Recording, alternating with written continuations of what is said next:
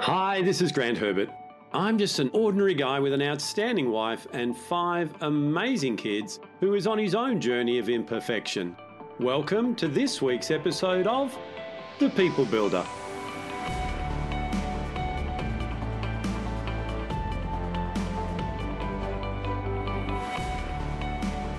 Do you tend to focus on what you want rather than the needs of others? Or are you continually looking for ways that you can increase your client satisfaction? Well, stick with me in this episode because I'm going to help you to unpack the crucial competency of service orientation. Hi, this is Grant Herbert, Emotional Intelligence Speaker and Trainer of the Year and Master Coach Trainer. And today I want to continue our conversation in the third quadrant of emotional intelligence, social awareness, by helping you to become a servant leader. I don't know about you, but I definitely can remember the times where I received poor service from someone, where it felt like when I was on the phone with them that I was interrupting them, or they weren't actually listening to what it is that I was looking for. Just over the weekend, I rang a supplier of mine to talk about some changes that I wanted to make to my account. Unfortunately, they had a script in front of them, and they didn't listen to a thing that I was saying. And in fact, the solution that they came up with was so far away from what I'd asked for, it wasn't funny. Now, at the end of the day, I got through to someone who was able to help me, and I got the result that I wanted. However, I still went away from that conversation feeling like I hadn't been treated with the value that the money that I was spending deserved. I can also remember many times where I've received exceptional service, where I could tell that people were putting me first, and then in doing that, knowing that they were going to get what they needed as well. And that's the key to this crucial competency of service orientation. Now, before we can move into this competency, we need to step back and look at the things we've looked at over the last few weeks, and particularly around the area of empathy. So to be able to serve the needs of others, you firstly need to seek to understand. You need to look at it from their perspective, not just yours. So empathy is really, really important. And if you haven't had the opportunity to go through that particular episode, then go back a couple of weeks and you can go through before you come back. Last week, we talked about situational awareness. So this is also very important for us to be able to read the room, to understand what's going on in the other person, so that then we can tailor the way we resolve their situation to them, not just stick to a script. When you develop this competency, rather than just offering off-the-shelf solutions to your client's needs, you can go the extra mile and you can make sure that what you're offering them is actually ticking the boxes. And they go away from that experience with you going, wow, I feel valued and I really enjoy working with this person. Now, we're talking about this in the context of customer or client service. However, what I really want to get across to us is this is the way we can work with everybody. It's easy for us to understand this looking at it in this context. However, when we become a servant leader, when we look at life and our interactions with people in a way that says, I'm going to give you the best of me that I can, so that in return, I'm going to have the communication that we need to have a mutually beneficial relationship. So even though we're talking about this in the terms of transactions with clients, with customers, I want you to expand your thinking to every area of your life where you get to work with people. People remember their interactions with us.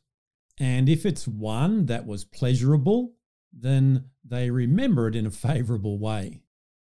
So what I want to do is give you some key principles of service orientation so that you can then go out and practice these, particularly as we're going into this busy part of the year where everybody's going on holidays and there's a little bit more tension going on in the world right now. So before we do that, I just want us to understand what servant leadership is not. Sometimes when people hear the word servant, they think that it's subservient, where they're below the other person, and it's definitely not that. They also view it in a way that says, if I treat you like you're more important than me, then you're going to get one over me. So to go into this and get benefit from this particular training and this competency, what we need to do sometimes is to unlearn some of those things from our past, the beliefs that we have around the word servant. Language is so important. It's like the word sales. Some people don't like to say that they sell things. However, I look at it a different way. For me, selling is serving. Because if I've got something that you need and I don't sell it to you, then I'm actually cheating you out of the result that whatever it is that I'm selling could give you.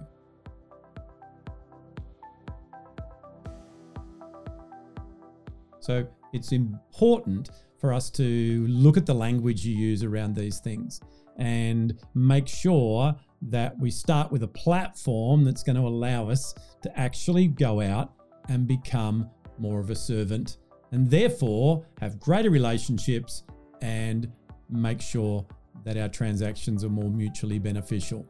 So let's have a look at these key principles.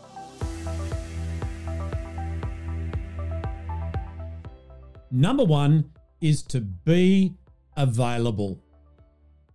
Whether it is a client in your business or a member of your family, being available so that they can actually interact with you, so that they can seek what it is that they need from you, is the first principle of being a servant leader. Now, we're not talking about being open 24/7 and just let people contact you whenever they want to. No, we're talking about within the boundaries that we set back in personal power, that we are actually fully available. And we're not just sort of available and checking our phone at the same time on TikTok. So when people are wanting to come and work with you, whether they're going to buy something from you or whatever it is, be available. I don't know about you, but I've gone into some shops sometimes and people have gone, "Can I help you?" And it's like as if I've interrupted them. They were on social media or they were doing something and I was a pain that they had to endure for a few minutes. But when you are available, when people feel your presence, that you are totally available to them, then that tells them straight away that you value them and the whole transaction starts off on the right foot. So the first key principle is about being available.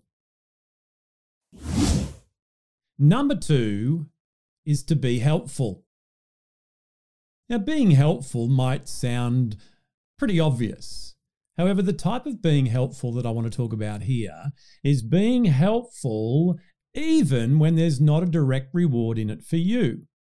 So for me, if I'm working with a client, if I'm working with a friend, that I'm not always looking for an agenda of what I'm going to get. If I give you this help, I want this in return. Many times I've given with no expectation of a return to see it come somewhere down the track. And not only did it come with that person, but because they spoke about what it is that I'd done with them, it had come with heaps of referral business as well. So be helpful. Look for solutions for people rather than just be transactional. Number 3 is go the extra mile. I know there's been many times where I've felt myself falling into the pattern of just ticking the boxes, just doing what it is that I've been asked for. However, what I've found I enjoy, and therefore I know that my clients will enjoy, is anticipating what else they might need. So if their original question or request is going to give them a particular thing that we know is not totally what they need right now, adding in that little bit of extra knowledge, helping them to improve on what it is that they were looking for or get it in a different way, which was actually going to save them time or money or whatever, is going the extra mile. It's like in the old days, as my kids call it when I talk about these things, someone taking your parcel that you've just purchased in their store and walking it out to the car for you. You know, holding open doors, just things that really are common sense and courtesy can be seen as going the extra mile. And I know that that is a little bit disappointing that those things are seen as going the extra mile these days. They, in my opinion, should be a gimme that happens everywhere. But what that does is it sets you apart. It shows the person that you are working with that you're different, that it's an experience with you. It's not just a transaction. So look for opportunities to go one better, to go the extra mile when you're working with people. Number 4 is to make people feel valuable, respected, and listened to. Once again, this is one of these common courtesy things that's unfortunately not that common these days. But when we listen intently, when we listen to understand, when we allow someone to finish their whole conversation, when they're requesting something or asking us a question, before responding or jumping in or giving them the solution, that says so much about how you feel about them. That says that you are putting them first, that you actually value them as a client, as a friend, as a family member, whatever it is. And remember, the type of listening that we talk about is active listening, where we're engaged and we're not just listening for what we need to hear. We're listening for what's not said. We're feeling what is going on in that situation as well. And we're reflecting back to make sure that we fully understand. When we do that, people go, wow, what an experience. Not only did this person help me and give me what it is that I needed, they actually listened. And you could be the first person that week that had actually done that for them. So it's not all that hard to stand out in your market when you seek to be a servant leader. Number 5 is be friendly.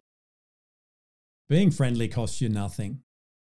However, the reward that comes from it for both you and the other person is priceless.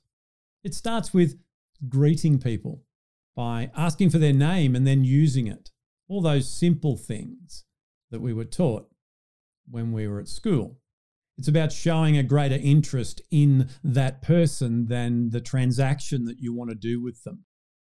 It's about common courtesy, and it's not all that hard to do. However, once again, it's something that will set you apart.